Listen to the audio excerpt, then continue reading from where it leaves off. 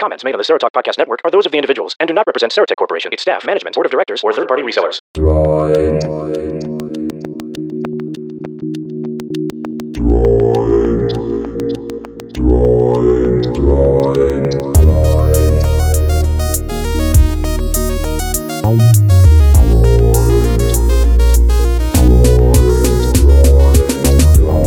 Hey, how's it going, folks? Welcome to episode 27 of That Android Show.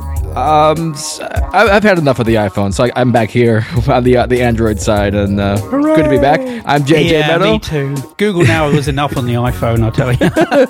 Hi, Steve. Oh, yeah. I think you guys did a pretty doggone good job. And there's Joe. Joe does not sound like Anna. Sorry, we tried to get her back, but I think she's busy playing with her new iPad. Maybe she went native. Uh-oh. No Anna will be back. She's going to hurt me for that. No Anna droid. Just three guys here talking about Android. There you go. Got a lot to talk about next. A few new exciting apps on Android this month. Some news from the CSUN conference in San Diego, which Joe and I attended. And also some new devices. Galaxy S5 with triple-click home. What?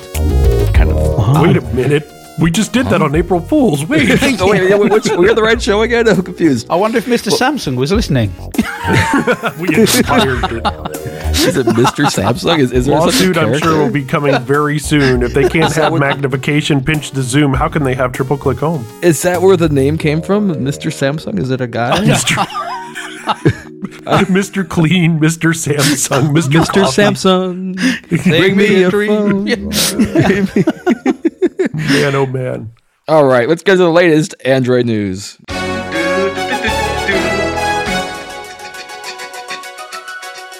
So actually, the biggest story of the month is goes way beyond Android. It's all over the place. Heartbleed.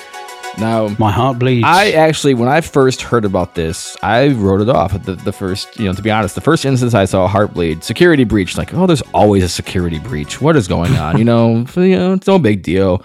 Then you start hearing about it on the regular news, like the top of the hour news from CBS or whatever. Like, wait a minute, that's their top story? This might be something a little bigger.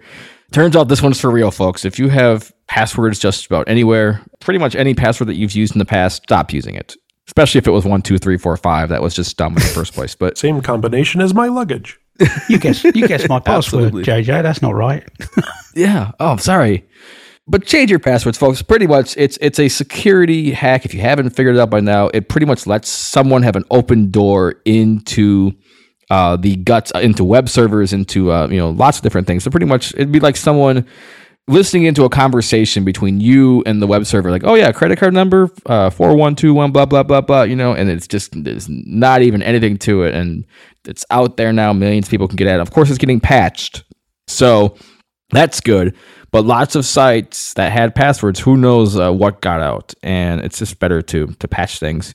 Now, some of the older Android devices apparently had to deal with this a little bit. Now, I don't know how much that affects Android. I mean, Android 4.1 has some Heartbleed things going on. What do you guys know about this?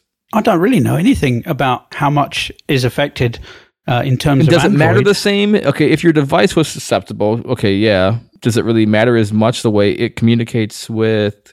Very much you can do. Yeah, but it could do, True. JJ, because you store your credit card on the Play Store. So therefore, if you buy anything from that device, could it be affected? Hypothetically, everything's going to encryption for Google now anyway. After what happened with Snowden, everybody started encrypting at Google, Gmail, all the sites, inner traffic back and forth. So it's kind of one of those things that maybe that is encrypted as well. It's hard to speculate. Did you see the story that Google knew about Heartbleed a month before the rest of the world? There's also some others going around that it had been exploited by other entities for quite some time, that it was a well-known open source bug. It was a known exploit for at least a year and a half. Yeah. This isn't some new thing that some teenager found. This has been around for a while. But Jelly Bean 4.1.2 and above, I believe, is your cutoff point, or 4.3. Certainly, like with our Droid 4s, they're covered because they recently were interesting. Updated. So this was patched a long time ago. Somebody knew about this. Yeah. Yeah. I mean, these are phones that were patched. Maybe remember the that kind of out of nowhere update that we got for our Droid 4s 3 or 4 months ago? Yeah. Yeah, that soak test I wasn't expecting. Why are they updating this phone? What is going on here? Perhaps that was why part not of to it. KitKat or at least doggone it 4.2? Well, you come on, you're like, oh, we're gonna get a new update. Like, no, it's not. Yeah, no, you folks. did correct me and give me a more reality based look at what possibly that could have been, and you were right. Google's is increasing some security though, and this is good. So there was an app a couple weeks ago. I don't remember the exact name, but it doesn't matter because you can't get it anymore. But it was like a security virus scanner app, but it did nothing.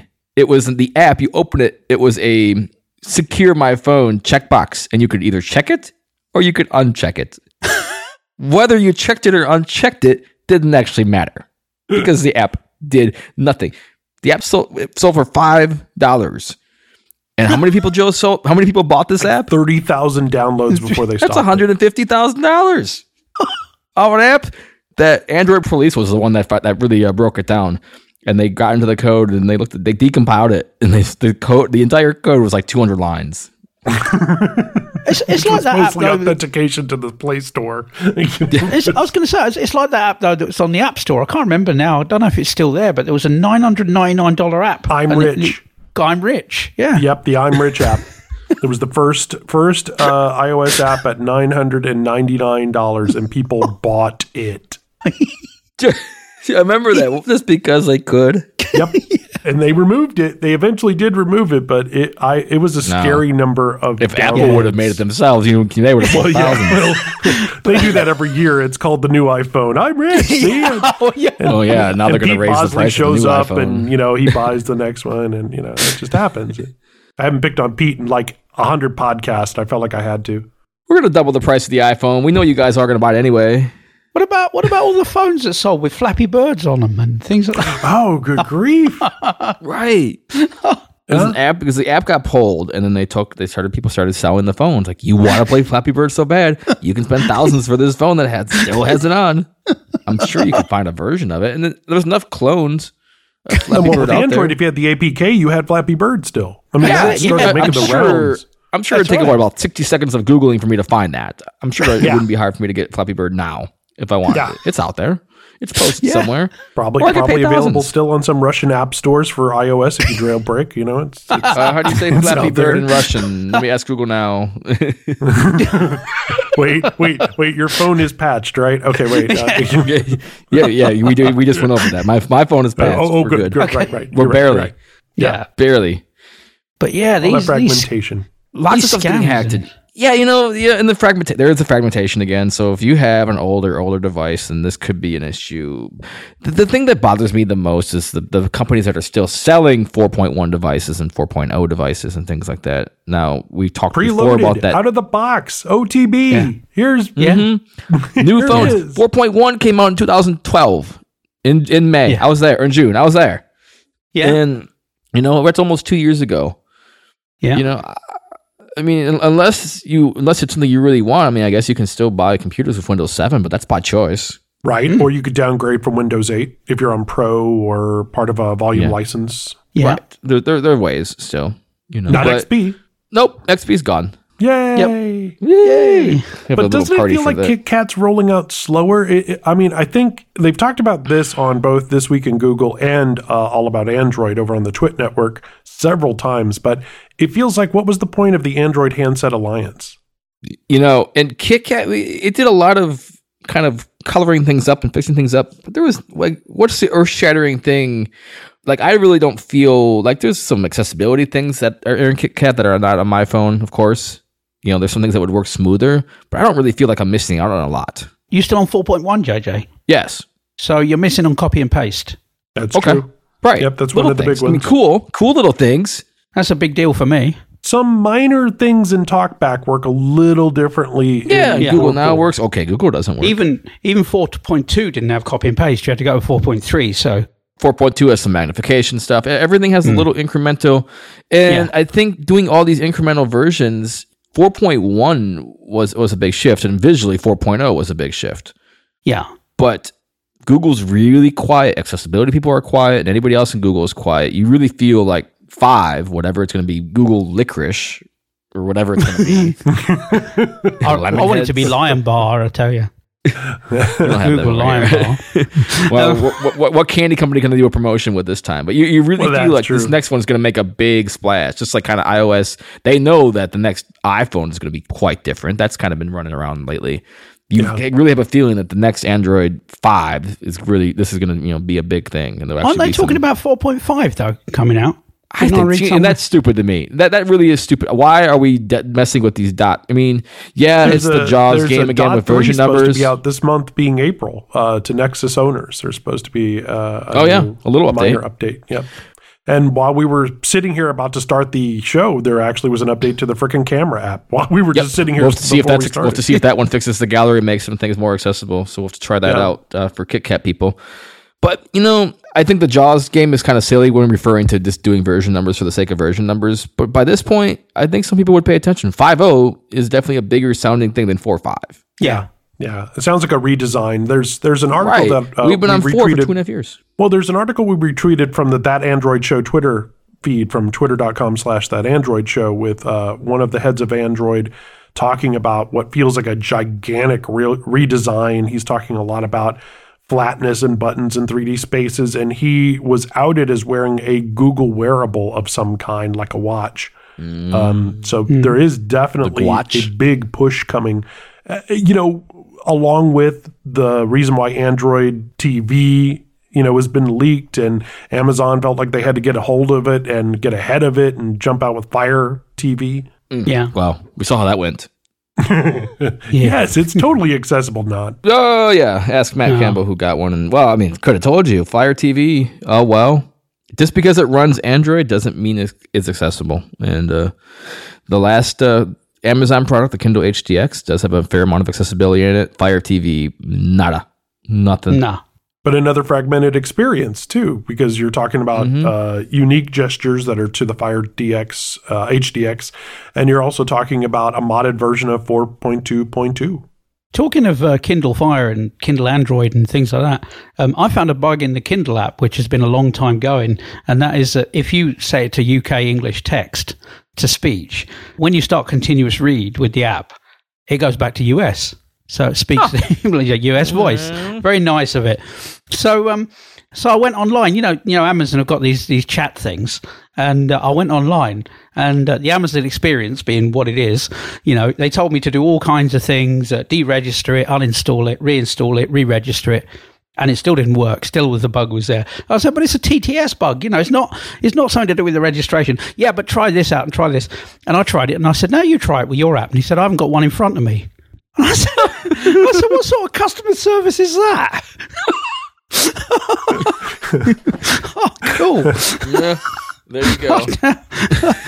Of course, some helpful people they are. Acapella fortunately knew about this bug a long time ago, and what they did was they stopped any app changing the language of the speech unless you changed it within Acapella. So it works fine with Acapella. That's wild. Did you see and Bill, by the way, you've probably been on this. I guess they have new betas and things again. Acapella does. Yeah. They've updated their version. They do have, for those people who want to try out the voices, they have a little box now where you can type in text to speak. Yes. And you can hear it spoken in Will from afar if you want. And they have a first in terms of speech synthesis in Android, Joe. They have a dictionary. So you can actually change pronunciation. And not only can you change pronunciation, but you can tell it what part of speech it is. So whether it's a noun or a verb or an adverb. Oh, that's cool. I've never seen that. Have you ever seen that? And it will change the stress on the syllables. Yeah. Wow. I've never seen a screen reader do that before. That's a really... No, that is really cool. Does it work? Yes, it does. Yeah, you should try it. That's a really cool idea. Yeah, and who has not bought them though? I mean, that just sounds like Avona went to Amazon and others. It just sounds like, man, that's going to get nabbed up at some point. Probably. No one's bought Acapella yet. I hope they don't because they're bloody good. Or if they do buy it, then at least they leave them. They let them be autonomous. And yeah. They'll probably get bought up. Yeah, that's what it feels like, because if you get to be so good, it just seems like you get acquired, like that speech reco company by Apple or some others. When the Kindle came out, I sent, because it never changed in the voice never changed, the language never changed when I switched to a cappella. And I asked Sebastian, who's the developer, and he said, "Oh yeah," he said, "we don't allow language changes unless you specifically." Oh, very nice. You go. To be fair, cool. look, that is cool. But look, as far as the whole being bought out thing, I mean, come on. If any of us got our companies to the point where they'd be worth millions upon millions, and you have people coming, it's pretty damn tempting. Oh, sure. Yeah. Oh, I mean, sure. you can't blame them for it. Sure. No. Or you go the route of Flexi and you just start running. Oh, up, they're going to get.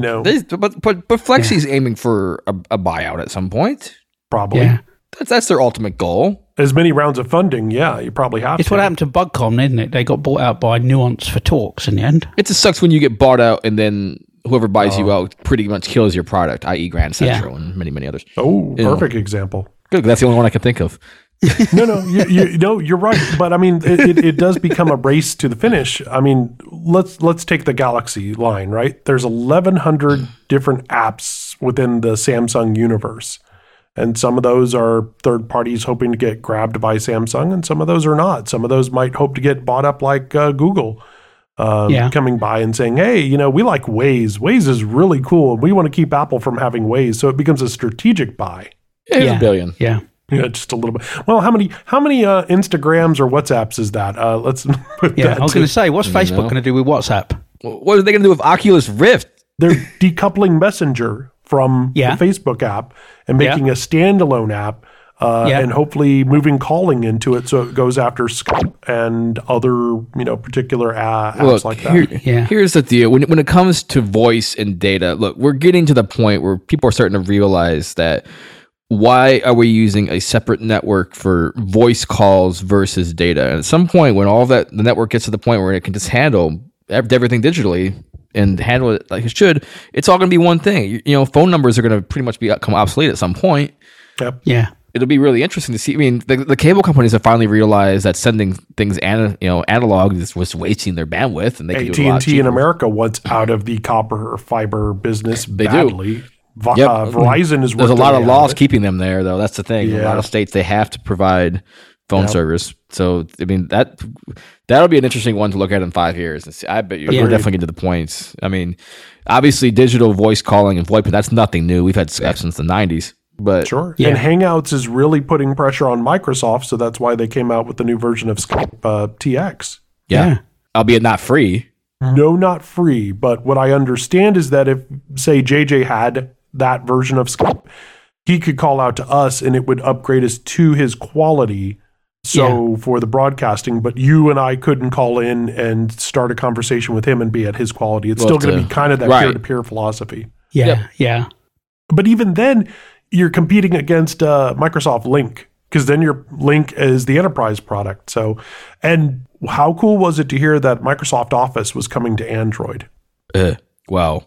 Albeit not accessible. I assumed it wasn't going to work. I've used it on iDevices. It's not as horrible as I thought it was going to be. No, but you can read, you can't write. Is that the deal? Pretty much. Yeah, you've got to have an Office 365 account, and if you have an Office 365 personal or home or corporate account, then you can actually write to it. Well, that's worth getting if it gives you window eyes. Oh yeah, that's the best of all worlds in a way. Yeah. Yeah. $7 a month for Office 365. We just need to be accessible on Android. A lot of it's Google's fault, though. $69. We've talked about that before. That's Google's fault for not having good interfaces for edit areas, for edit boxes and things like the text areas. That is my number one 4.5 thing that they need to fix. We'll see. I mean, they know about it. They can't say they're oblivious to the bug. Quick Office works in KitKat. That's true. They made that free. They bought them and made that free. That's a Google thing. Does it work with a keyboard though? Yeah, as far as I know. But if you're arrowing up and down by line, is this already in the first character of the line? I have to say, Bluetooth keyboard support in Android sucks pretty bad. Well, look at the note-taking apps and how they're trying to deal with it with Access Note. Access Note is going to have some specific fixes within that to make it work well for some of those limitations, and that was due to a $25,000 grant from Motorola. That's going to be coming out later this year, and that should be hopefully helpful with some of the things that we noticed. You guys did a CSUN interview with that, and people can go check that out. And free on Android, isn't it? Braille Plus 18 is going to see an update to KitKat, and it too is going to have some... Joe, how many times have we heard this? Yeah. Yeah. I mean, I really hope you're right. And I mean, I love the people vote over at APH, but Yeah. okay. And, you know, it may have been too much alcohol at the Google party at CSUN last month. What can I say? There was just, it was a good party. It was a good party. It was a great party. The B2G is coming out this summer too. I have been told again. So just saying. But isn't Access Note supposed to be free? Did I not hear somewhere? Really? So I heard. Okay. $20 on iOS, and yeah, maybe not. I don't know. It's still I've heard the rumor. I've heard that rumor too. So I mean, I don't know. It wouldn't be the first time that's happened. Bookshare and hey, now wait, now come on, Bard Mobile for Android, right? What about Bard Mobile for Android? There you go. So there were lots of people at Google at the Google booth. They had rented an entire room. Yep, they had one of the showcase suites. It was huge, and they had Google Glass there, which sold out on April 15th.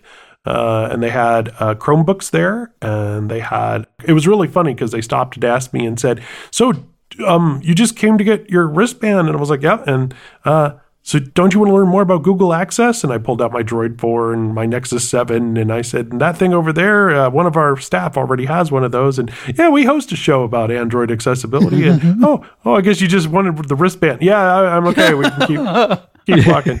Pretty much got the rest covered. No, we're good. Thanks. But they were there, and they did put a lot of money and effort and time into that, Microsoft as well. So out of the majors, there was a great big representation at most of the blindness shows that I've been doing, the big ones for Google. Google was there. They were also at the AFB Leadership Conference in New York, and did a keynote actually at that event and an entire talk. They had a big Chrome demonstration from Sean Laureate. So didn't anyone interview them and be a bit tough with them about accessibility? And aren't they going to improve keyboard and things? And those articles are up at Access World, by the way. They're aware. Yep, they're definitely aware of the keyboard. I mean, I'll just put it that way. They know that they can't deny that they know of the keyboard issues. So yeah.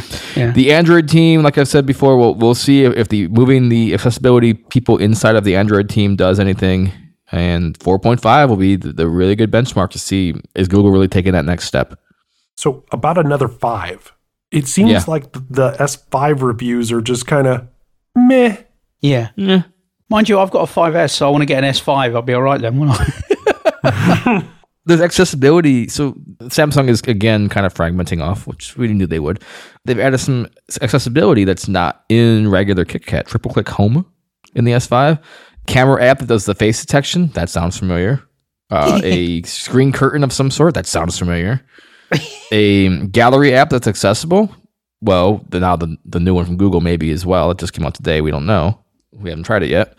So, I don't know. I mean, that's enough to maybe sway me that on top of Android 4.4. The thing I worry about, and we talked about this before the show, is the updates beyond 4.4. How quickly will it get 4.5 when it comes out? Probably a year.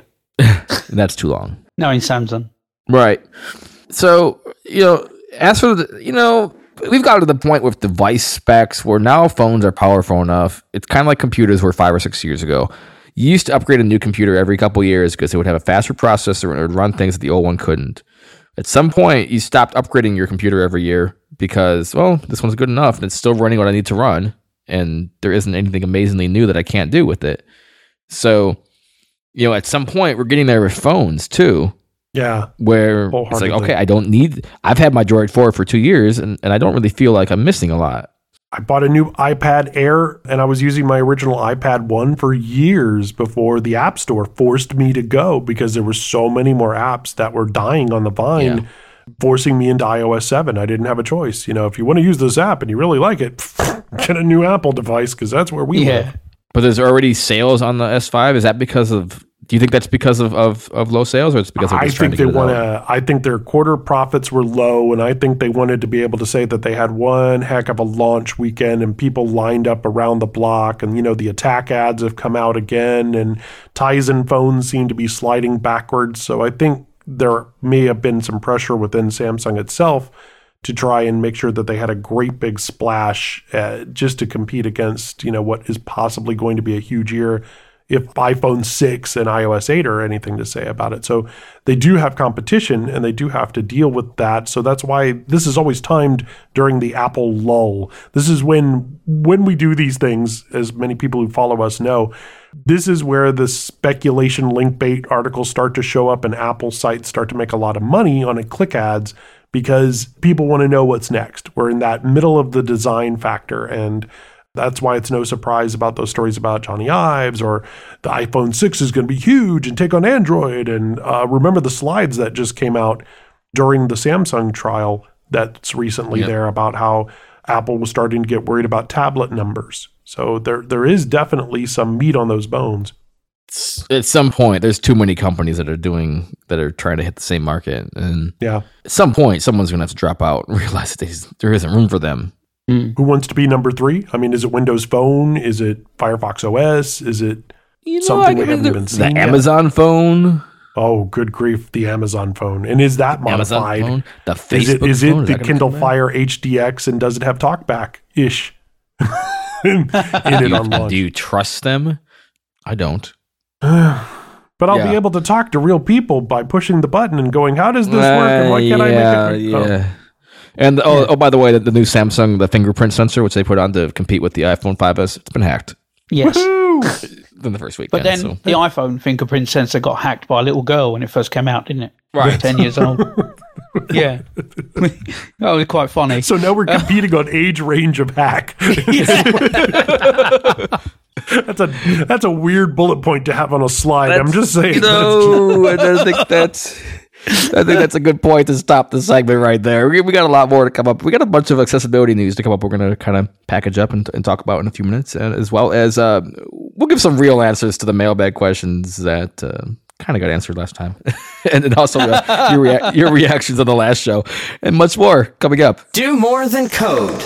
Raise Labs is seeking experienced mobile developers to engineer beautiful apps and influence product direction for well-known Fortune 500 companies and exciting new startups. You'll be working with enthusiastic and supportive peers in a trust-based work environment. In fact, you'll be helping to keep it that way. Join us and contribute to the next big thing for years to come. For more information or to submit your resume, visit us at www.raiselabs.com. That's RAIZ labs.com. Or follow us on Twitter at twitter.com/raiselabs.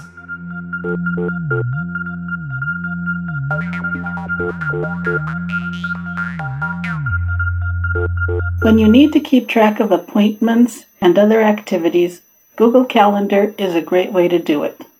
Pure Android devices come with the Google Calendar already installed.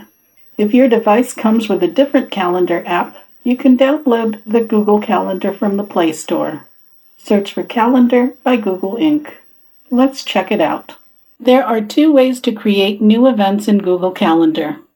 Probably the quickest and easiest is to use voice actions. You can either use Google Now or the voice search button. The Google Now gesture on stock Android devices is to touch the home button and slide 2 fingers up. The voice search button is usually located in the upper right-hand corner of the screen, next to the regular search box. Voice search. New event. Coffee with Wendy, April 19th, 2 p.m. to 3 p.m. at the Corner Cafe. Touch to continue. New event Coffee with Wendy, April 19th, 2 p.m. to 3 p.m. at the Corner Cafe. Google search. All right. If you hear the voice of Google telling you to touch to continue, you're in business. At the top of the screen, there's an edit box that contains the text TalkBack just spoke. Edit box. New event Coffee with Wendy, April 19th, 2 p.m. to 3 p.m. at the Corner Cafe.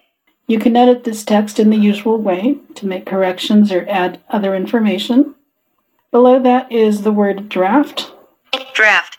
And if you keep sliding your finger down, you find... Go. Create event. Let's do that.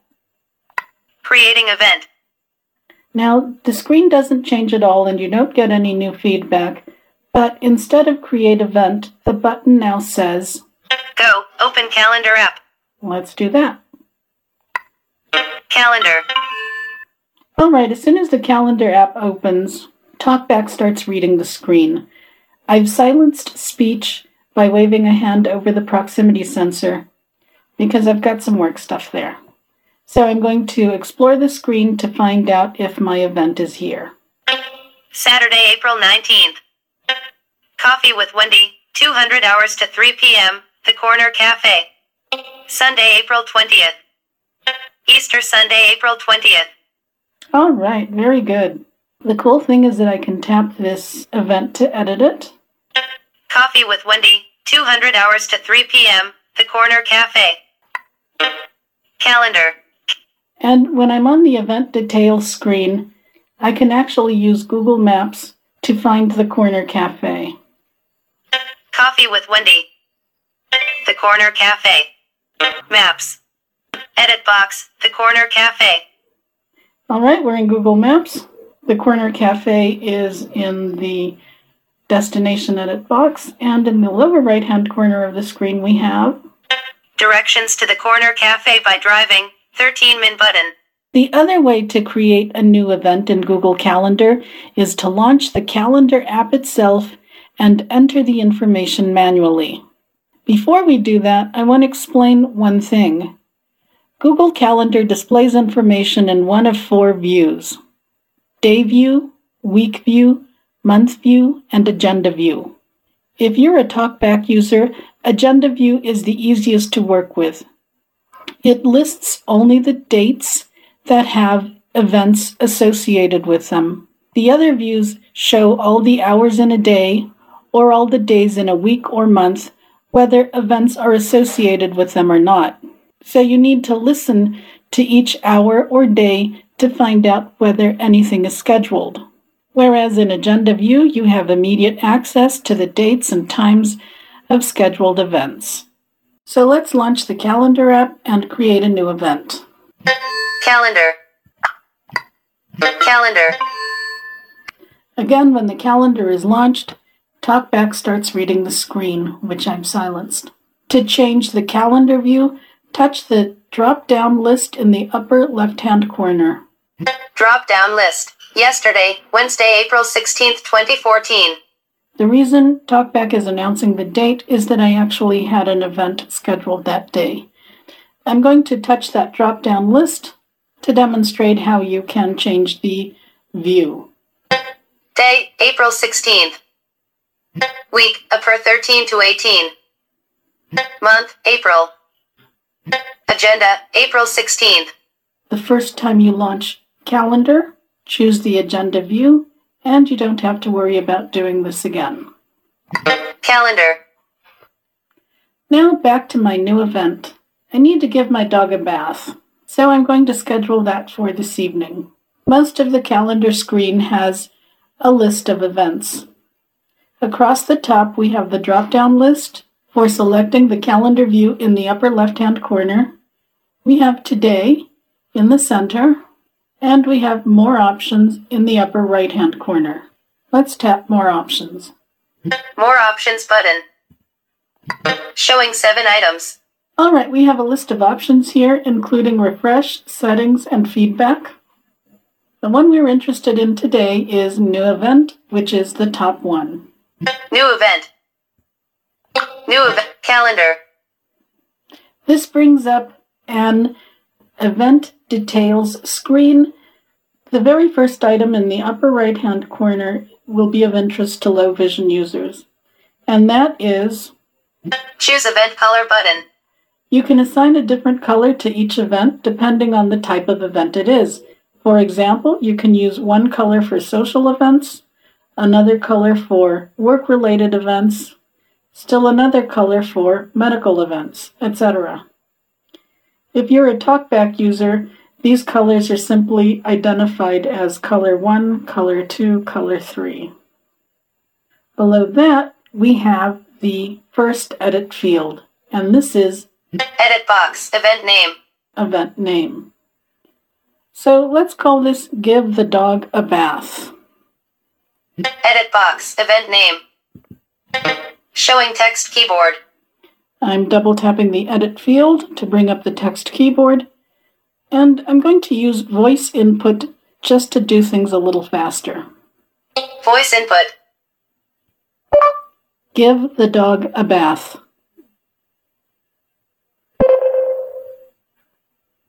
Edit box. Give the dog a bath. I'm using the back gesture to clear the keyboard away. Edit box. Location. The next edit field down is location, and the location is going to be home. So I'm going to double tap the screen again to bring up the keyboard. Location. And this time I'm going to type home. Capital H. Capital H. O. O. M. M. E. E. And I'm going to use the back gesture to clear the keyboard away from the screen. Below location, we have the start date, and to the right of that, the start time. So I'm going to tap start date. Start date button. Keyboard hidden. Alert Wednesday, April 16th, 2014. Now here we have a calendar grid in the lower half of the screen. Imagine a page from a print calendar. It's a table with 4 or 5 rows and 7 columns. Each column represents a day of the week, with Sunday at the far left and Saturday at the far right. The top of the screen actually shows the date. It's usually the date of the last event. So I'm going to use this calendar grid to enter today's date, which is April 17th. The 17th of April, 2014. Oh, wow, I caught that the first time. Double tap. April 17th, 2014. The 17th of April, 2014 selected. All right, that now appears at the top of the screen. And once I'm sure this is the date I want, I need to tap the Done button, which is in the lower right-hand corner of the screen. Done button. Calendar. Very good. We are back on the Event screen, which is the form we're filling out. To the right of Start Date is Start Time. Let's tap that. Start Time button. Alert 12 a.m. Okay, 12 a.m. appears at the top of the screen. It's 12:00 a.m. There's also a Done button in the lower right-hand corner of the screen. But instead of a calendar grid, we have a circular slider. This is a circle that is like the face of a clock. So we need to locate it and then long press. That's double tapping, holding the finger on the screen after the second tap. Our circular slider, 0. Once you long press the circle, just start tracing it. 11. 12. 1. 2. 3, 4. 5. 7. Lift your finger when you get to the right time. 7. Select minutes. So we're at 7 o'clock. I can double check that by touching the top of the screen. 7 button.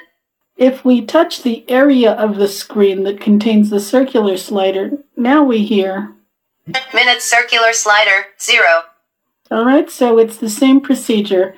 Let's say I want to bathe my dog at 7:30. So I'm going to long press, which is double tap, holding after the second tap. 30. I happened to touch the 30, but if I hadn't, I would do the same thing I did before. I would trace the circle until I heard 30, and then lift.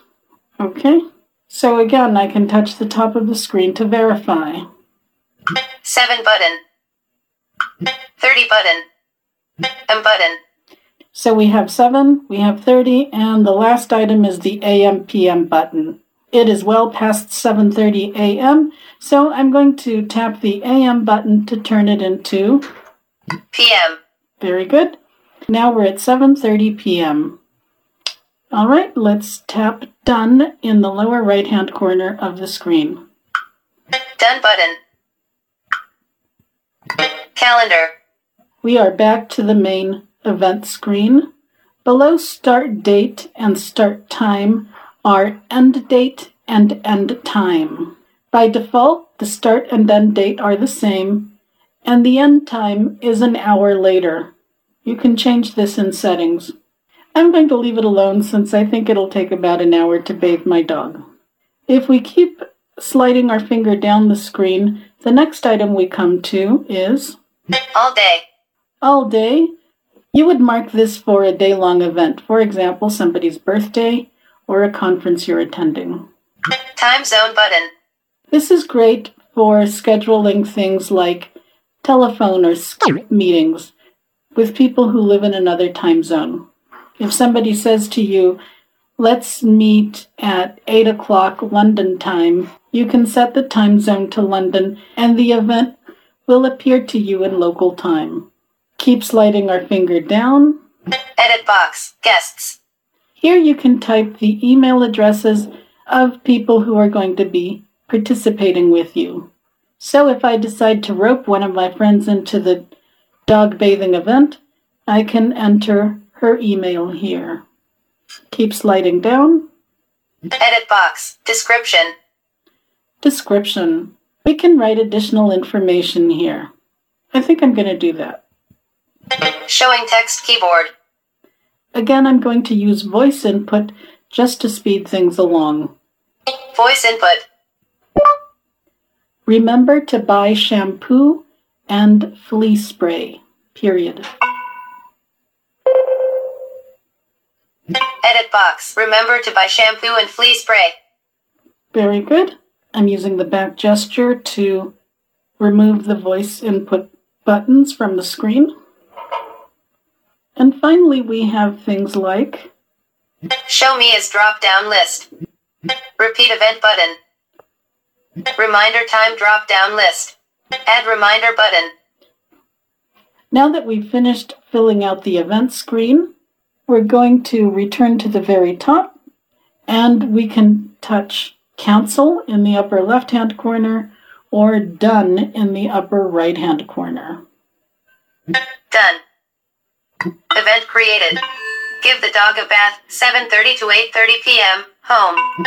Very good. We just heard TalkBack reading it, and I can explore the screen just to double check.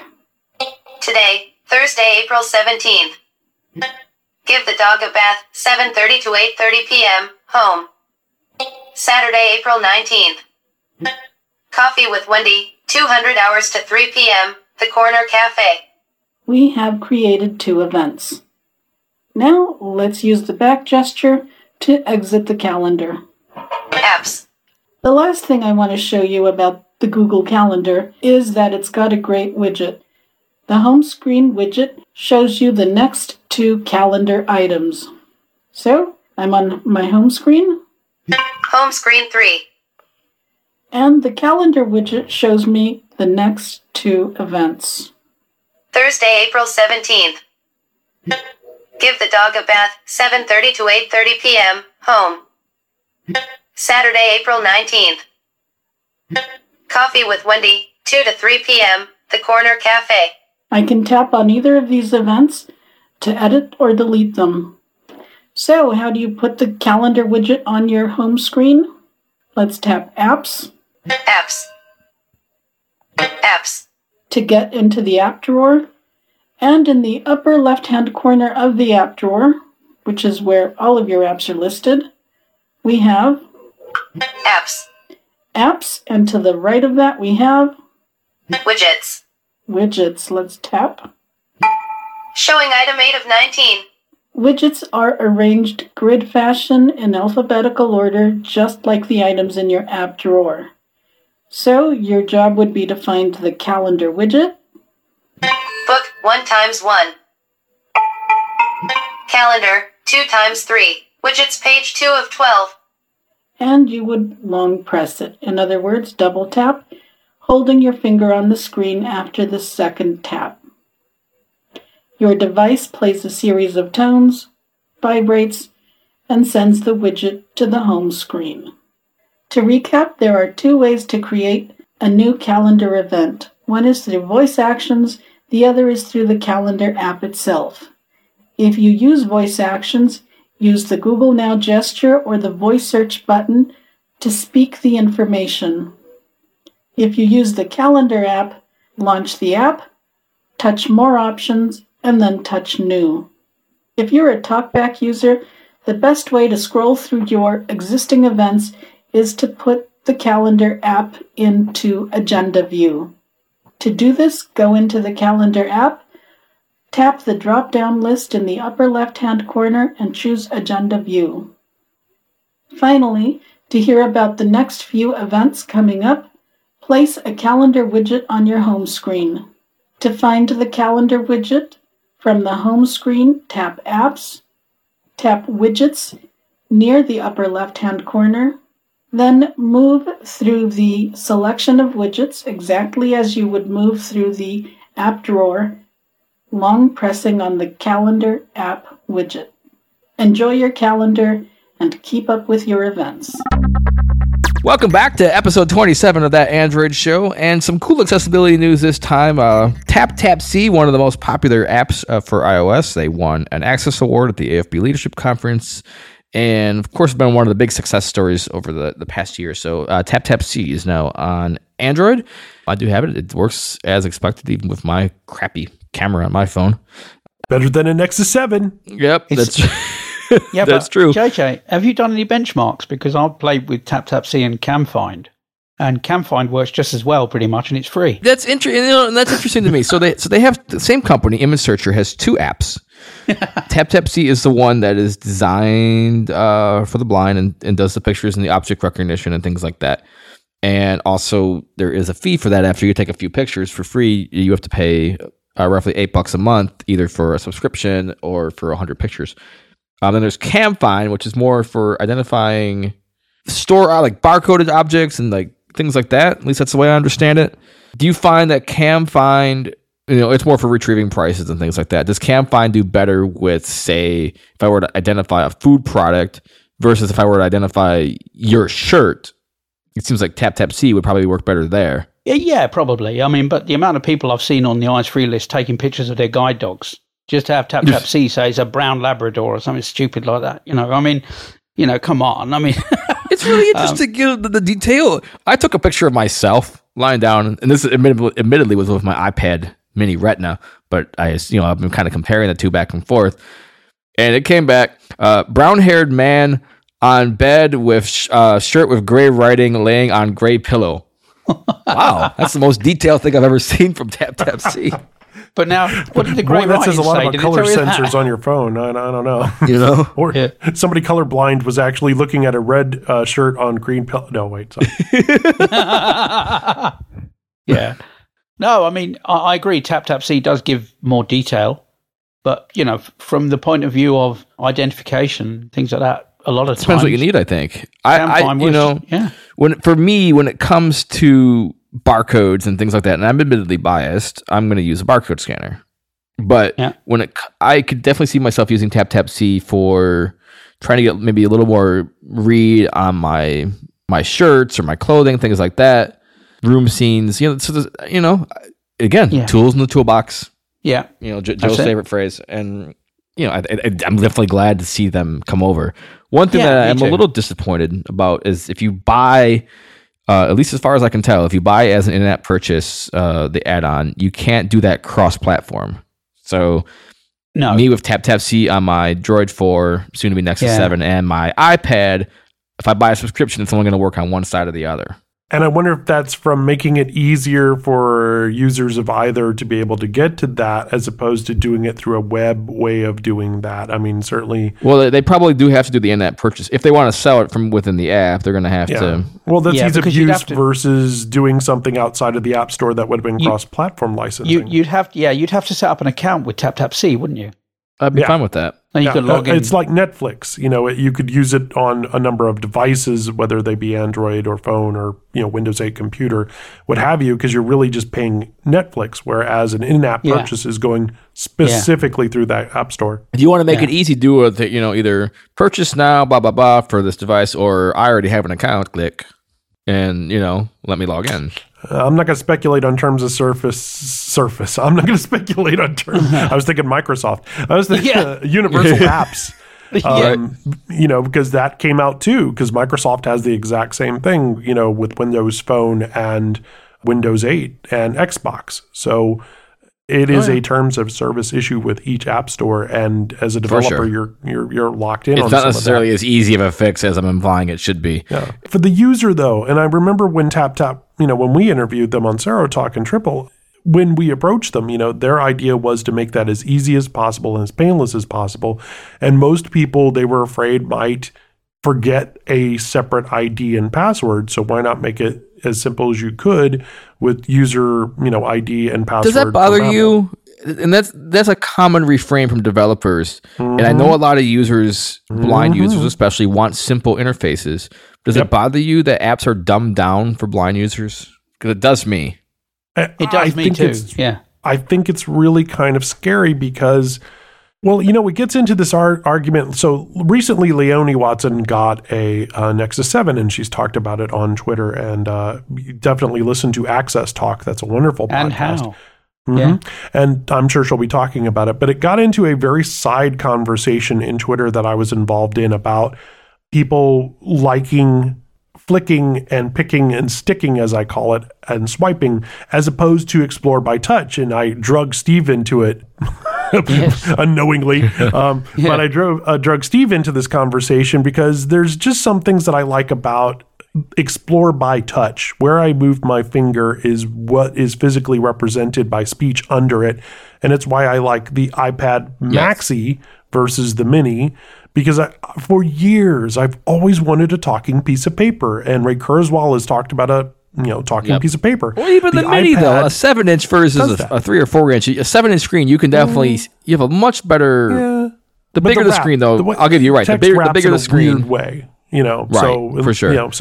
But for the most important part, iOS has a tendency to lull people into a sense of security of flicking is going to put you, it's like tabbing everywhere, instead of using a virtual mouse. And I do like the comfort of knowing that physically with these versions of Access, where I'm moving my finger, that is directly read. And of course, like Steve's told me, I'm odd in that I'm low vision and I use specifically speech, but I'm using my vision as a camera just to verify that that's the home button, or that's the back button, or that's the cancel button. No, you're not odd. You're just more efficient than the average low vision user. But I don't want to flick and pick and tab there and miss information. I'm equally odd, Joe, because I've got muscle memory as to where things are on the screen, but I've had no vision in my life. And yet a lot of blind people can't do that. I remember where buttons are. But good advanced mobile phone, smartphone users will do that. It's just the same with Windows, where a basic user is going to take a screen reader, they're going to start either just tabbing down the page or arrowing down the page, or doing links list maybe, or an advanced user is going to go to a new page and every page is going to be different. This one you might do H for heading. This one you're going to do find on page, and as soon as you get to a site that you visit often. Yeah. And HTML5, I'm going to do my own set of keystrokes, learn these. Right. But the simple solution for a lot of this, I mean, simple interface is cool and some people appreciate it. Just fine, do a basic options, then like a setting and then like enable advanced features or something. If you want to do something like that, I would be perfectly fine with that, because if you know how to find it, then you can. It's like this business of single tap, Joe. I mean, I fought for that with Android. Before it came out, I was all over it. I said I want single tap. I don't see why blind people should have to tap twice. Makes no sense. Once for focus, once for activation, like a double mouse click in a way. Yeah, it's dumbing down, isn't it? That's how I feel. Depends how you hold the screen, I guess, right? No. Are you landscape or portrait? It all depends how you. Yeah. But now we have both with Android, but iOS still doesn't have the ability to single tap. No, you can split tap. They probably never will. They won't. No, you can split tap, but you can't single tap. It also gets into, and getting back to JJ's question, which I think is very apt, it gets into design. If you look at more low vision people coming to Android because they have an issue with the design of iOS, bright color, button shapes, all of that. The other side of that's been lobbed at us over the years, the long history of the show, especially back when it was on Tech Chat, was that there was no conformity, that apps were never the same, and this never did this, and this never did that. And I tend to see that now on the other side of it too. iTunes Radio specifically, there are some inconsistencies in that world. As these things get so large and so huge, you can't control everybody. You can't make everybody happy either. No, you can't. Speaking of making people happy, this really, I was surprised when this news came out, and I think other people were too. Eloquence, what we thought was completely dead speech synthesizer, which really was, makes an appearance, and we saw it live at CSUN on Android. It is coming to Android, and it's really weird. I know it's a really old synth. I know it's much more robotic than what else is up there. I'm excited for this. I really am very excited for this. And it was fast too. Me too. I know. And Steve, you're gonna say where's your acapella and all that, which is fine. But this, I don't know. It's a comfortable, very responsive. It's very responsive, JJ. I like it. And it goes fast. It goes really fast. Really fast. The interrupt was just really quick. Yeah. So I coming can't to wait. the Google Play Store, so you don't have to do anything crazy. Code $20 ish probably, and it may even be out by the time this episode comes up. We know it's coming out within weeks. Yeah. And Code Factory in a booth representing Android big time.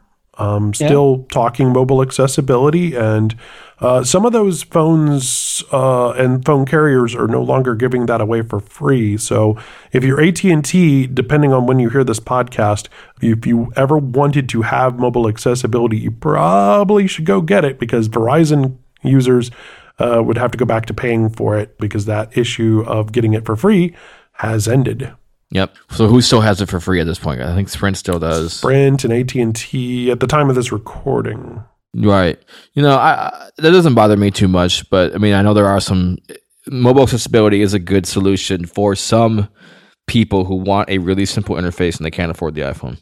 And I do run into that every so often, especially those like I have Boost or I have whatever Sprint off-put carrier that's out there. There's a million of them. I can't keep up with all of them. So now we're back again to having that interface on rails where you can't fall off. Some people are very happy with that, or what Odin Mobile is doing, or some of the other things that are coming out, or even the Samsung Galaxy Advanced stuff. That may not be something that speaks to us, but that stand and the case and all that from Samsung. It disappoints me though. That some of that I get that the case is going to just fit that device, but why the stand and stuff? Why would you only make it for that device? And again, why can't you make it for your flagship? If you're doing a audio labels thing, which I guess is what kind of like a pen friend, cool idea. Why does that only work on that device? It's a cool idea. Glad to see Samsung trying some things. Yeah. But because none of the techie Android users are going to buy that phone. No. Even if you're blind, I'm not going to be like, oh, I'm blind. I've never heard that phone ever come up in a discussion of, oh, this is the phone the blind Android users should get. You hear more from the the Autumn VI people, because they're pushing the Nexus 5. They aren't even pushing the Samsung phone. Well, one of the stories that's really gotten huge since CSUN is note taker versus iDevice and or Android device, depending where you're reading it from. Only since CSUN? It's been around for a long time. Yeah. Well, but I hear you, but it's come back up into the conversation again, right? And to answer your question, it's procurement officers. It's sometimes cited procurement officers or cited tastemakers that go, ooh, that's my grandmother, or that's X, Y, or Z relative, and so I'm going to purchase this because they are visually impaired and or blind, and so that would work for them in either a helpful or other role. So and then they hand them the device, and then they assume they're just going to be able to figure it out. Yep. And then they get mad when they can't. And a year later, you see it on eBay because they couldn't figure it out because there was no training provided with it. Or an unclassified ad at Blind Bargains. Yes. Or Blind Bargains, Craigslist, eBay. They pop up all over the place. You could buy a $395 magnifier that runs on Android. But it runs on Android. This is iSyst. They made the iZoom magnification software for Windows that everybody's heard of. Yes. Yep. Mercury magnification and OCR suite for Android. Was it me, or did everything have an OCR chip in it at CSUN? Like even a coffee maker is going to have OCR. In it. Yeah. I just and this is one of those situations. It ain't any cheaper. Usually you move like, oh, we're going to run on Android and we can sell it for $99. No, this was still $400. Yeah. It's really like they were trying to use Android just so they can sound cool, and they weren't the only ones. But this is one that caught my eye. There were others. Yeah, how many video magnifier companies did that last month? Let me count the ways, and we'll have to talk about that on high contrast. Well, you're right, and some of them have. Man. I mean, it's cool. It is cool to have if you have a portable video mag or a desktop one, and you want to add an iPad app or an Android app as an additional output or control. That's kind of a cool idea. Especially if that's like a free little add-on, but paying $400 just for an Android-based magnification system, who cares? I don't care if it's Android-based. I guess if it works, then that's good. If it doesn't work, then that's stupid. I would get Byron Lee on a couple of those in his Low Vision Rants, website, because I think that would be very interesting. And to speak back to what Steve has asked me before, I would rather have speech read that to me more efficiently and quickly than to rub my nose up to my phone and see, oh, wow, yeah, that's a 6, and I had tuna for lunch. That's a 9. That's a, I don't know that video magnification on these tablets is a great idea. Now we're right back to what we just talked about a second ago with purchasers. Well, we bought some iPads. This will work out just great, or we bought some Android tablets. We just get this app and we could save ourselves not a whole lot, because those things are still expensive as all get out. Right. And they don't work as well. No, you get a lag or you get some type of weirdness to it. And I think it's a great idea. I'm not saying it's not possible. Maybe, when we get past, Wi-Fi AC or we get into gigabit within a network, that might work because data transfer is going to be really, really fast. But, there's a lot of issues with that. I mean, there's so many people who've tried it before, and there isn't a market. Look at Prismo and other apps.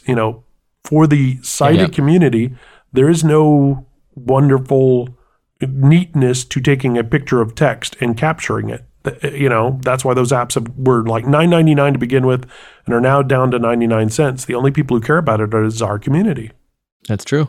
Or in a chip in your coffee maker. Lots more coming up, and of course, I/O will show us a lot of things, and we'll see as we get towards the summer shows. The summer shows, the summer shows, definitely. Finally, what is modular phones? What is this? This is like a Lego phone? Like we build it? And Lego, yeah. I think you're right. Don't get me wrong. And that would be neat if it was like Star Wars Lego Edition phone. Anyway, I think it's a really good idea. But here's the thing, okay?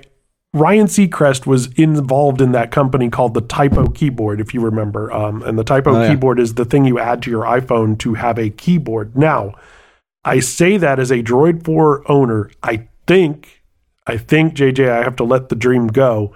I don't think there's going to be a Droid 5. No. I think we saw those mock-ups and got our hopes up, and that's not going to happen.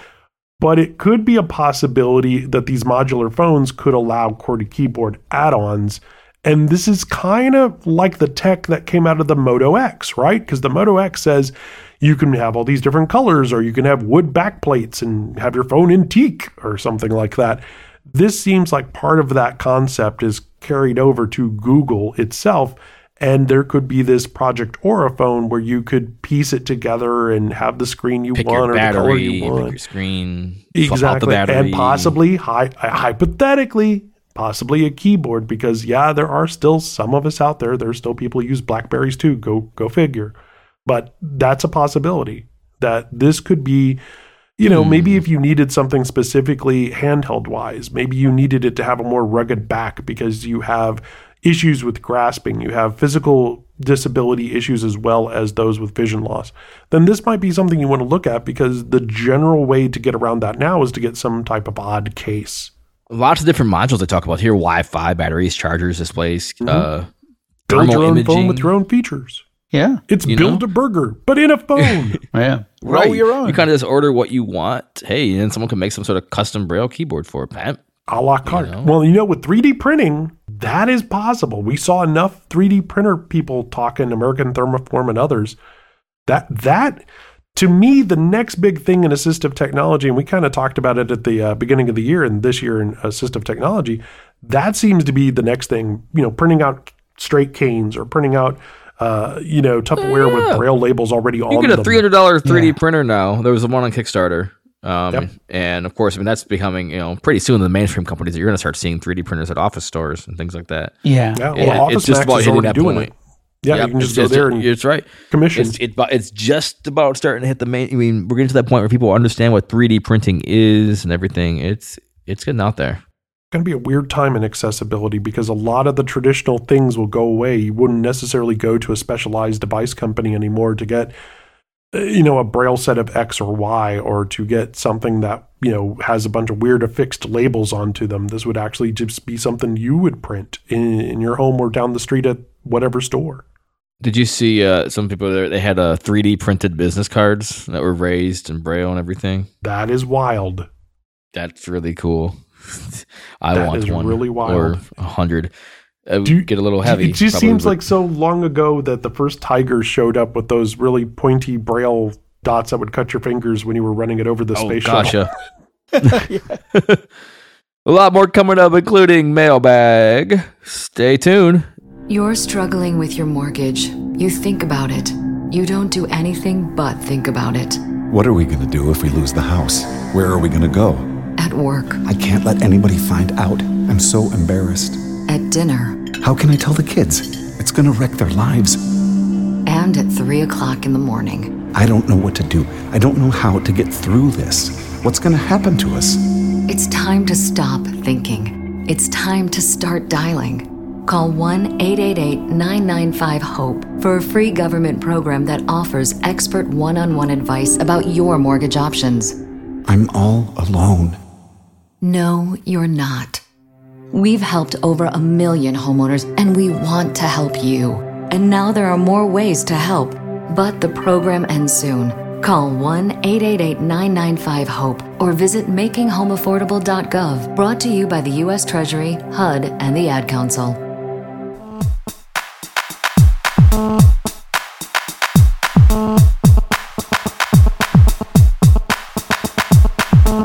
Today we're talking to Nimmer Jabber, an Eyes-Free List user who has a brand new Samsung S5. This phone has a lot of great new features, so he's going to tell us about it. Now let's start with the physical device itself. So describe that to us. About how big is it and how many buttons does it have? The device has a 5-inch screen. It is slightly thicker and heavier than the Galaxy S4. I doubt most users will really notice a huge difference. Roughly about the same size, maybe a slight bit longer and wider, very, very slight. It has a volume rocker on the left-hand edge of the device. That's about 3/4 of the way up. And then going up to the top of the device, on the top edge, there's an infrared sensor. And then on the far right-hand side, top of the device, is a headphone jack. Right. And then going down the right-hand side of the device, on the edge, there's a power button. On the back, there's a camera sensor and a heart rate sensor and a removable cover that gives access to the battery.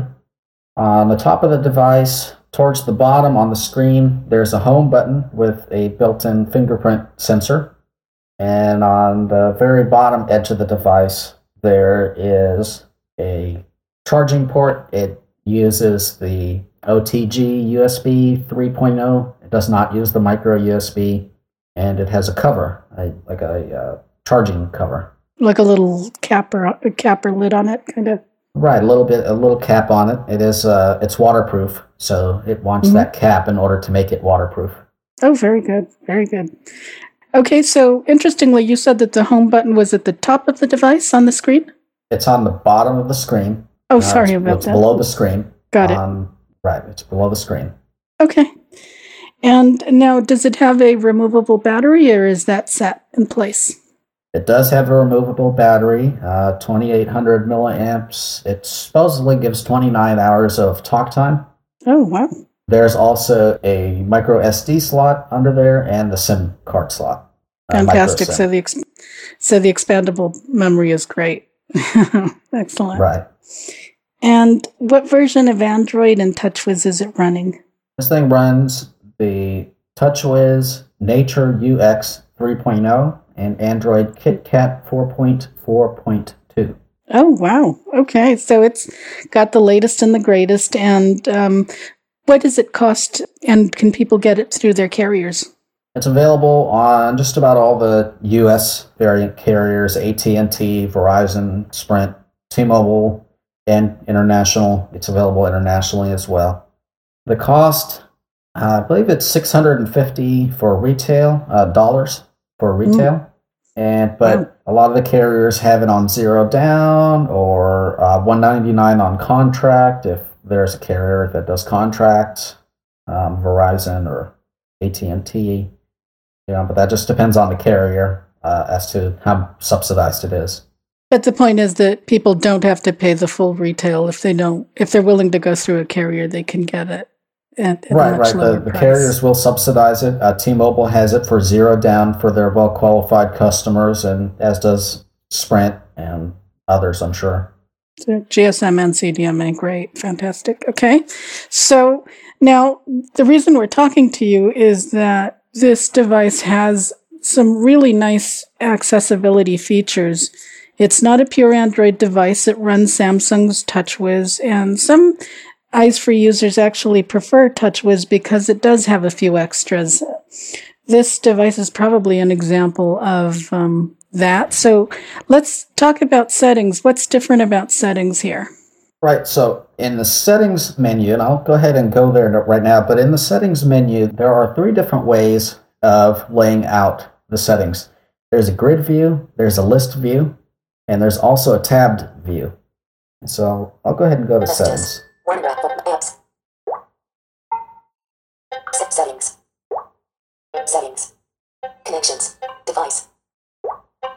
So as you see in the settings menu, I have it set up in the tabbed view. So along the top, there are connections, there's device, Controls. there's controls, General. there's general, Applications. and there's applications. And so there are various options in each category. Some options are duplicated.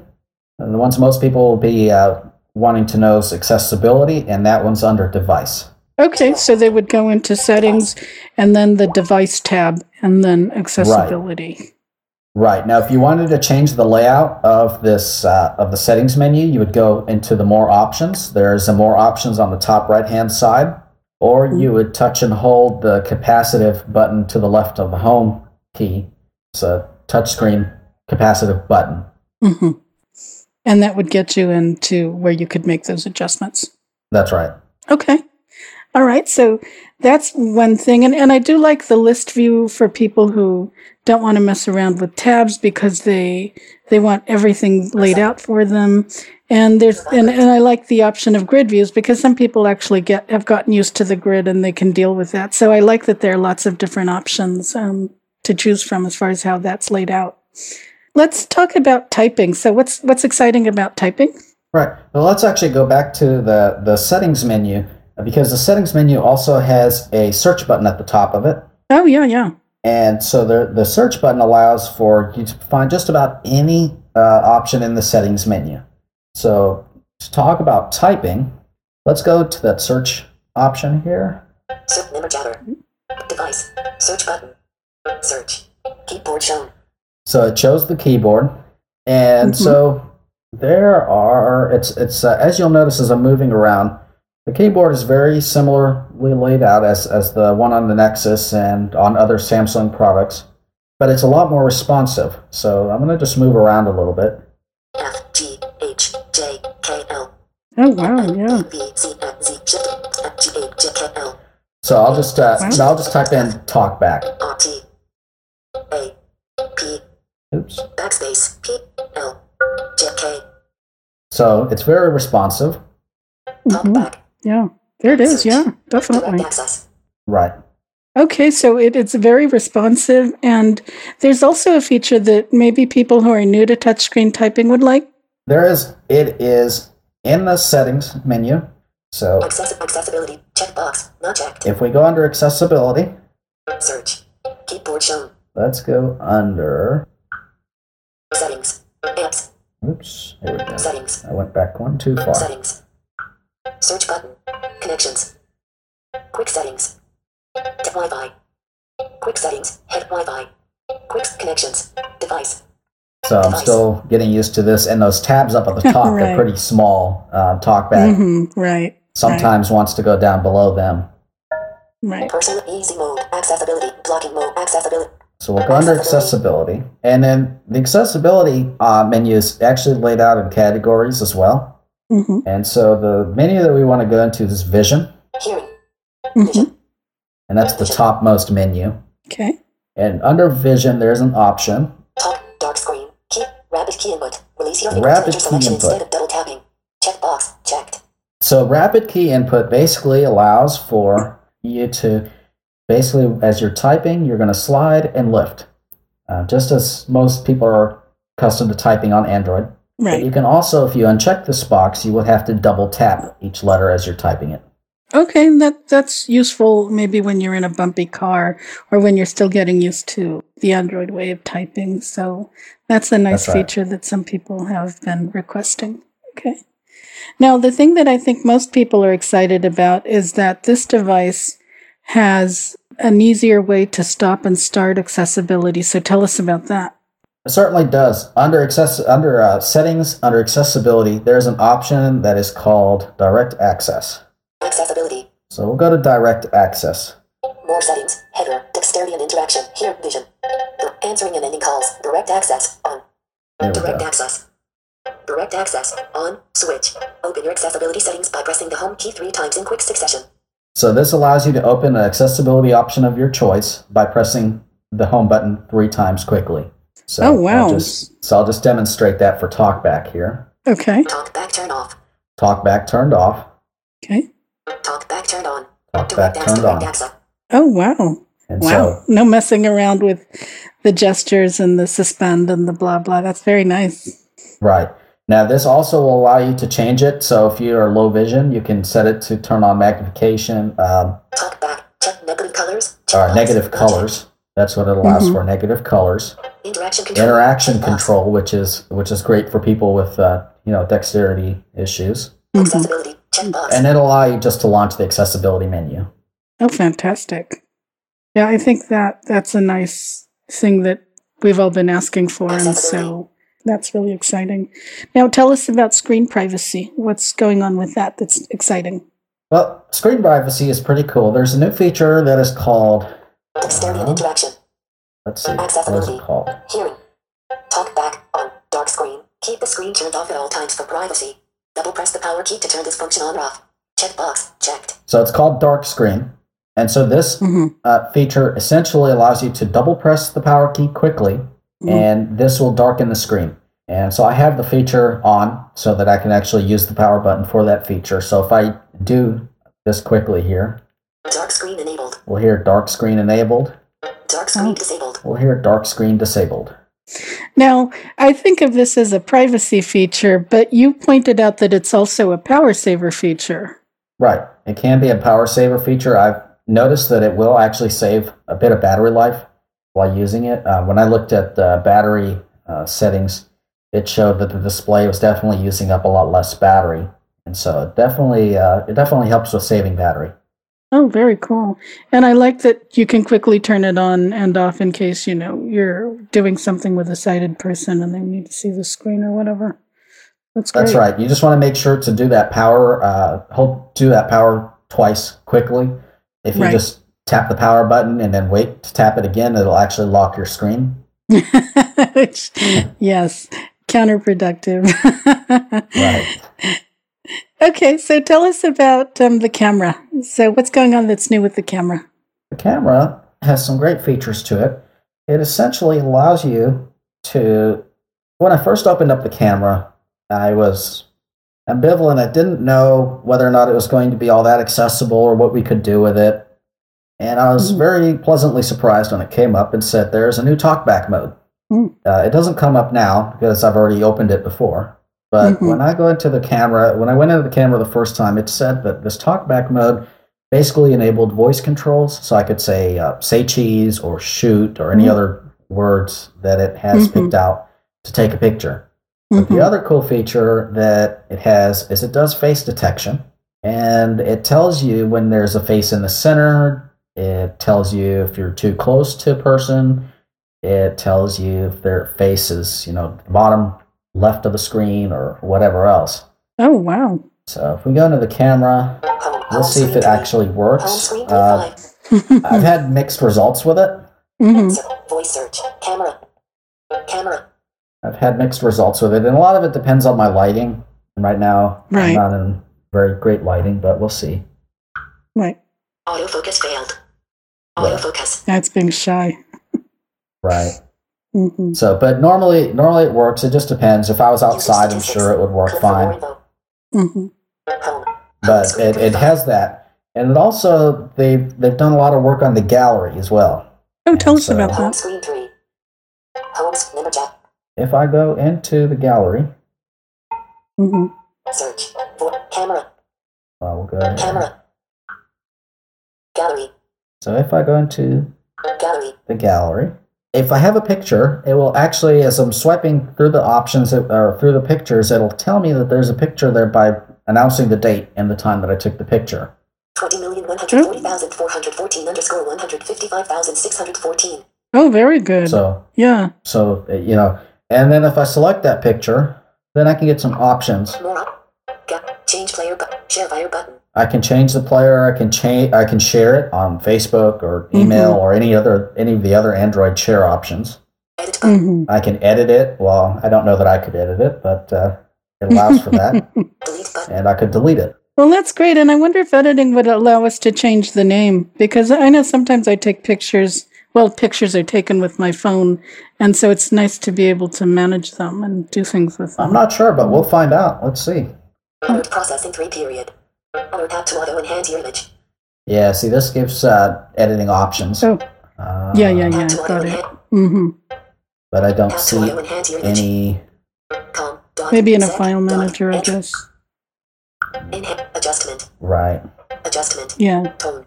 Okay. Tone. Effect. But it gives a lot of options for tone, effect. Mm-hmm. Portrait. Decoration. Undo. Redo. Cancel. Save. Quite a few options. Save. More options button. Showing 3 clipboard. Share via. Set as. com.sec.android.image.fotoroutouching. Well, we'll go out of that. Home screen. Homes. There might be a way to do it if I went into more options. I haven't checked out all the settings, but Right.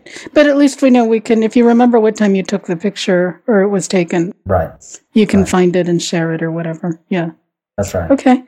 Now, when you were going through the settings in accessibility, I noticed that, as you said before, the accessibility settings are divided into categories. And it sounds like they're divided into categories depending on disabilities. So there's like vision, hearing, and... Right. There's hearing, there's vision, hearing, dexterity. And then if you have any other apps that are set to use the accessibility service, they will show up under those. But under vision, you have things like talkback and things for magnification to adjust the colors and for negative colors. That'll be of interest to low vision users. A lot of them really like that. So that's good to know.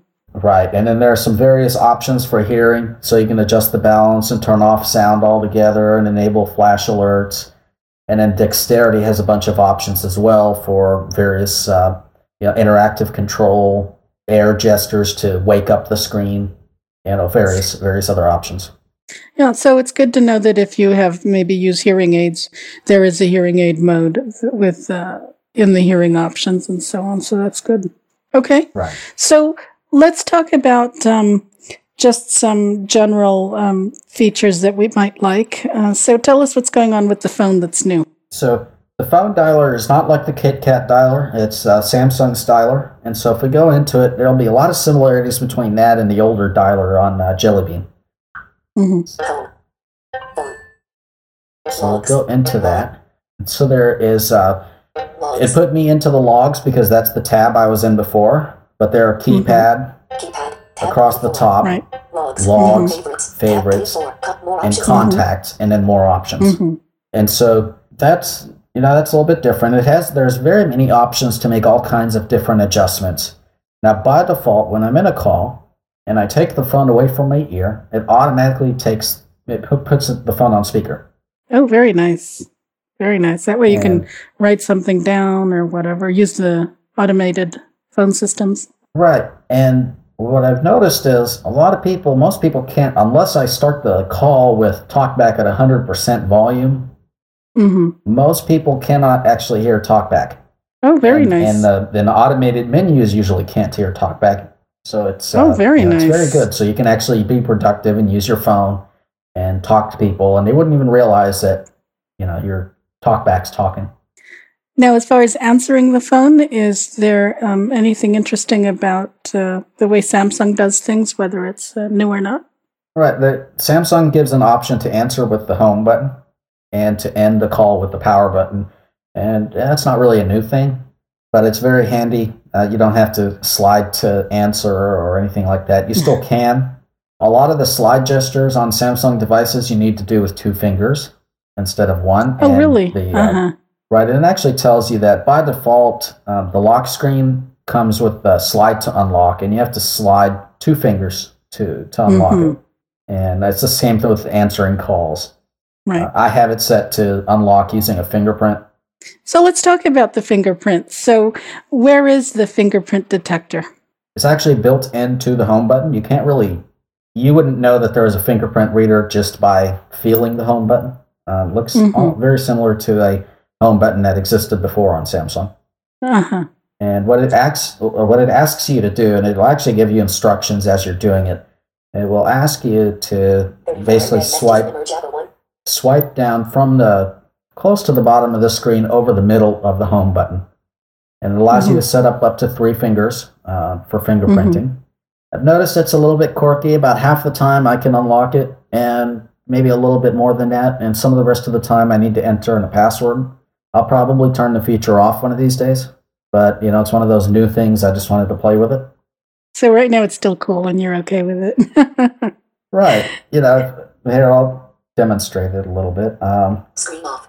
1637. So when I go to unlock it, Dark screen disabled.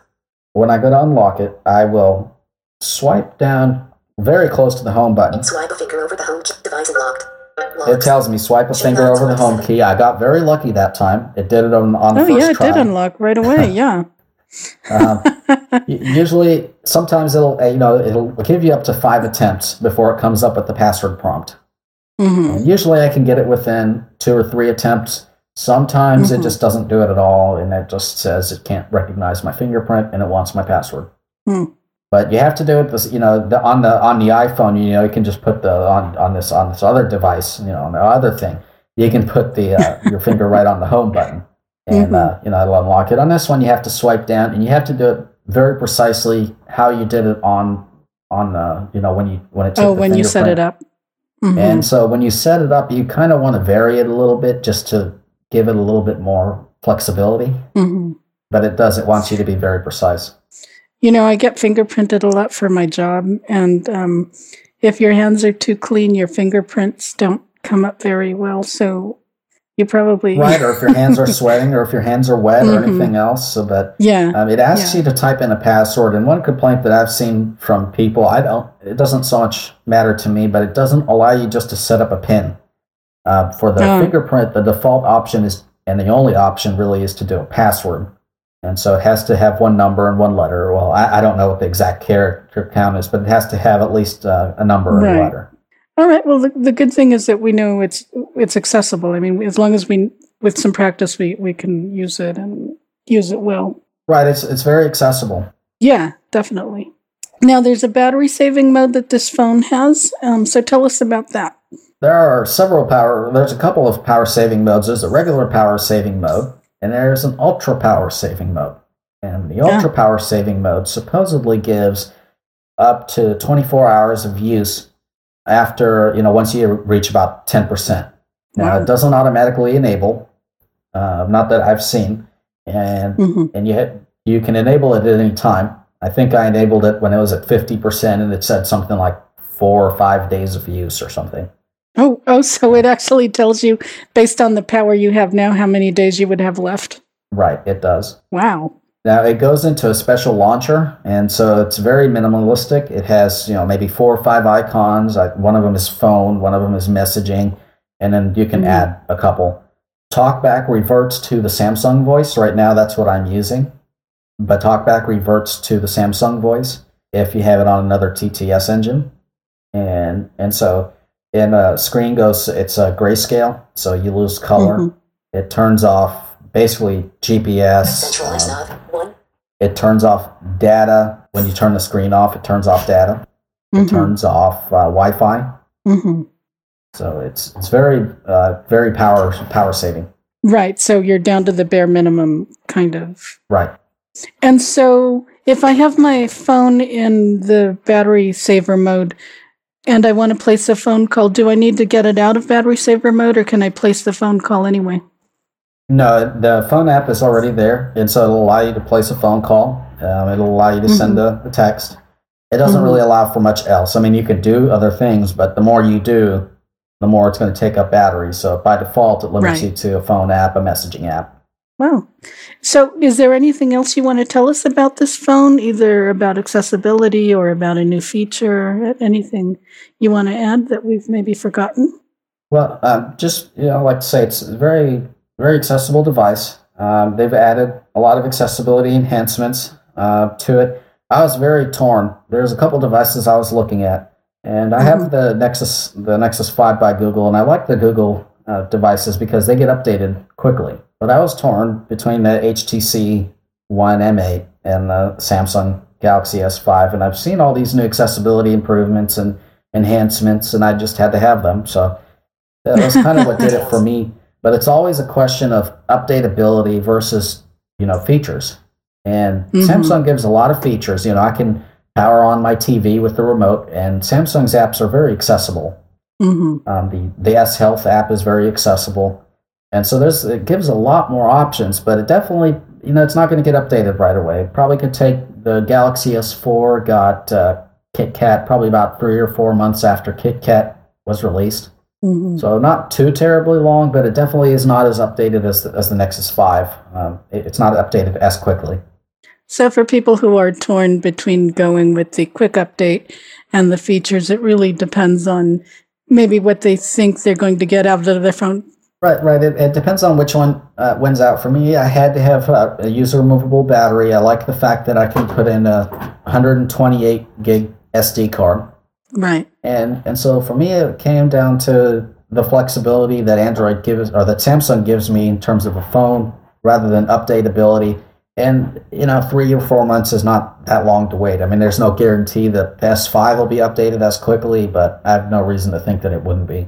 Well, and I mean, a phone is something we use every day. So the features that are on board really are important because they really make up your experience. So if some of the things we've talked about today are really important to someone, the triple click home, the double click power, the color inversion, blah, blah. I mean, if all of those things are important to someone, this is a device worth considering because you're going to be using it every day to get real things done. That's exactly right. Well, thank you so much, sir, for talking to us today. You've given us a lot of information, and I'm sure people who are dying to use this phone have much, much to think about. Right. Thank you, Anna. It's time for That Android Show mailbag. We actually don't have a lot of mail. Lots of April Fool's stuff, though. Thank you all for listening to us over there. We do appreciate your comments and support. We did what we can. We did what we can to help the franchise. That's all I got to say. Indeed. There were just a few of you out there who might have a few not enjoyed the April Fool's Fair for this very program. Lighten up. And hey, we have some iPhones and things like that, and we did what we could to make that an interesting show. Is not a holy if you war. missed us, and you're thinking, oh, it's just going to be an iPhone show, go check that out. That was Triple Click Home 28. You will hear Google stuff over there. Yeah, there is some Google stuff there. Yeah. And it was, it was lots of fun to do that show. If you're a fan of either show, there were lots of neat little in-jokes and winks back and forth, and everybody played very fair, but I enjoy both shows. I have to listen to both shows. I like but I thought everybody I like did the Yana really one, Lovely Cognitive Dissonance. I like that. That's very true. intelligent. That's very, very true. And actually, you guys got huge compliments about just how well you did know the other side. You know, we've actually been accused of Apple bashing over here, and I think some people forgot that we all do have some background and can speak very well to either side of it. So I think we showed we do what we can. Diverse nature of ourselves. Let's actually, we do have one from Ben. Let's see what he has to say. Hey, this is Ben calling in from Spokane, and I'm calling in for Triple Click Home. And I just wanted to say that was a really fun addition to have the folks from that Android show do Triple Click Home. It was a really clever idea, and it was just, I thought it was really cool to have a different viewpoint on Triple Click Home. And there is an email in the show notes talking about interacting in regards to how VoiceOver behaves on Mac and in regards to interaction with scroll areas and toolbars and various things. And I just want to say that I really like interacting on the Mac with VoiceOver. And when I came over from JAWS to VoiceOver on the Mac, I found that interacting was really nice because I was able to deal with items and lists in the way that a sighted person would. You know, interaction on the Mac gives us a view of how a sighted person would deal with things. So for me, I really like interacting on the Mac a lot. It's a great way to go about doing things on the Mac, and so those are just my viewpoints on that. So anyway, I look forward to episode 29 for next month. All right, talk with you later. Bye.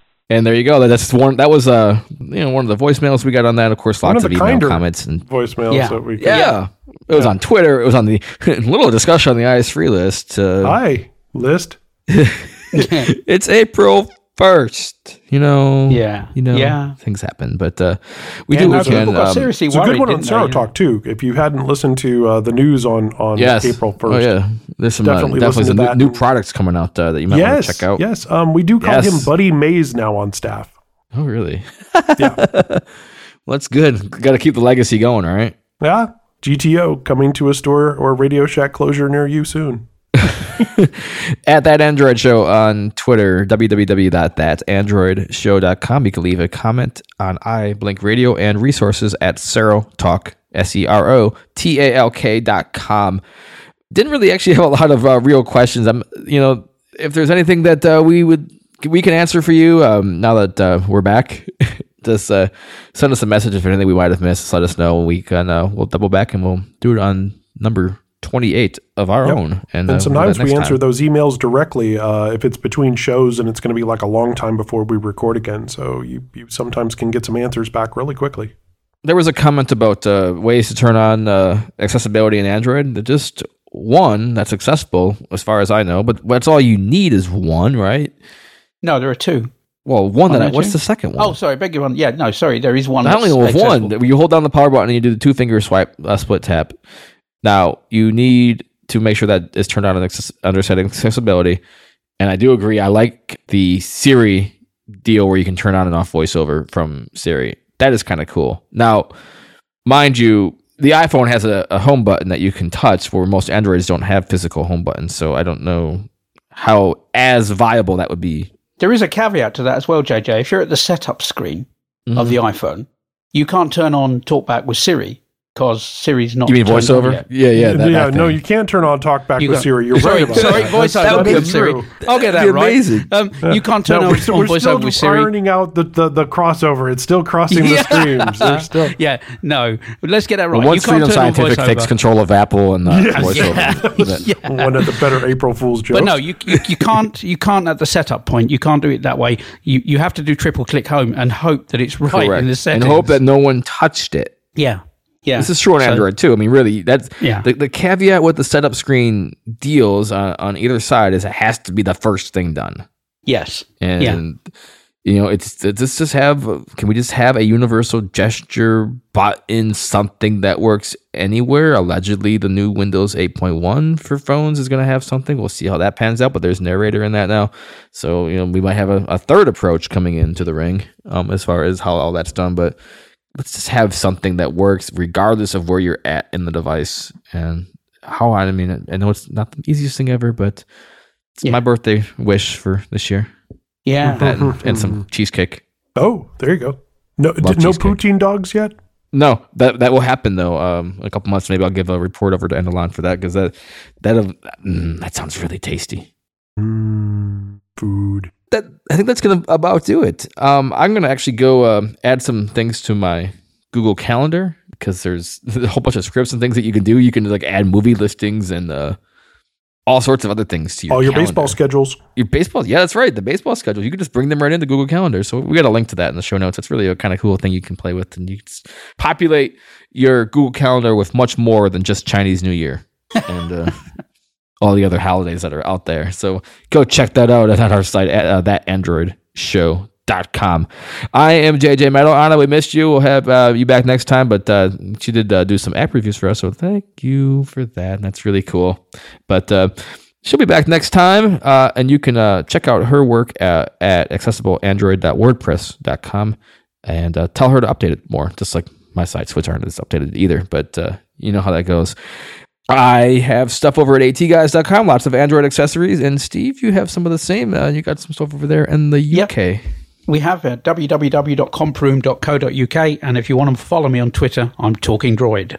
You got some of those, the MyCharge, those talking batteries coming in now. We've got the MyCharge over here, thanks to you. Yep, we've got the MyCharge over here as well. Really cool product. Really of course, cool has a built-in micro USB charger because Android doesn't change their charging ports. Indeed. They're all right there. EU standards for micro USB. The device uses the OTG USB 3.0. It does not use the micro USB. Yeah, indeed. No, yeah, they actually provide little adapters for the iPhones over there, don't they? To make that work. Lightning. and JJ, you had these cool speakers. JJ was in Houston not too long ago, but JJ had some really cool speakers too, by the way. What were those speakers? SoundPod. Those are the SoundPods. Those are cool. Nice little tiny speaker. Those are SoundPod. SoundPods, yes. The company's called Blue Tiger, and we have them over at AT Guys. And I did an audio demo, which is really interesting to try to do an audio demo of the speaker. I don't know if you ever remember those commercials for the Bose Wave radio, and they try to demo the radio on the commercial. Yes. Like, this doesn't work. But do what you can. Thanks, Joe, for coming on and filling in and doing your best on impression. I just can't fit those high heels. I've tried, just fallen arches doesn't work. That's not easy. Have you tried doing that, walking around in high heels? It is not. I have much respect I don't know how for you the all do pair it. of sex. I do. Don't know how you all do it. Not at all. And it's hard finding size 12s, by the way, in heel. Whatever that would be in female, right? Yeah. The crossover. And we spoke about food. Hey, in San Diego, my alter ego and Ricky Enger's alter ego ate a bunch of crazy food on EOLshow.com. And we ate bacon Ritz, and we tried those crazy Chips Ahoy cookies that are based on ice cream flavors, which I've now eaten all 4 of them. Did you get any Sriracha Pringles yet? Or? No, dude, I'm going to have to ship those. Those are only available in Chicago. And only in certain areas. Oh, they're in Chicago. Mm-hmm. Okay. Well, talk to me. We need to get that food co-op going. I'll be over there. I'll be over there in a few days, and we can work a deal there. Do they run on Android? yeah. I believe the Twist Top runs on Android. It is. You could probably hackers actually used to use Pringle cans to extend their range on Wi-Fi. So that's right. Yeah, the Cantenna. Yep. I love Pringles. Don't get me started on Pringles. Yeah, except for getting them out of the bottom. Somebody suggested that you take like the little, the little spinner on the bottom of the deodorant or whatever. They should put that on Pringles cans. I totally go with that. And you can hear more of this mayhem every week, Serotalk Weekly at serotalk.com, SEROTALK, where we catch some of the stories between the monthly episodes on SBN. And of course, you can follow all these wonderful things on Twitter and links and follow us. All that contact information is available in show notes on the various sites of SBN. Well done. Thank you so much to Patrick Perdue, producer extraordinaire, for all of his work in making us actually sound like we belong here. And that's going to do it. We'll see you next time. Bye-bye. Right.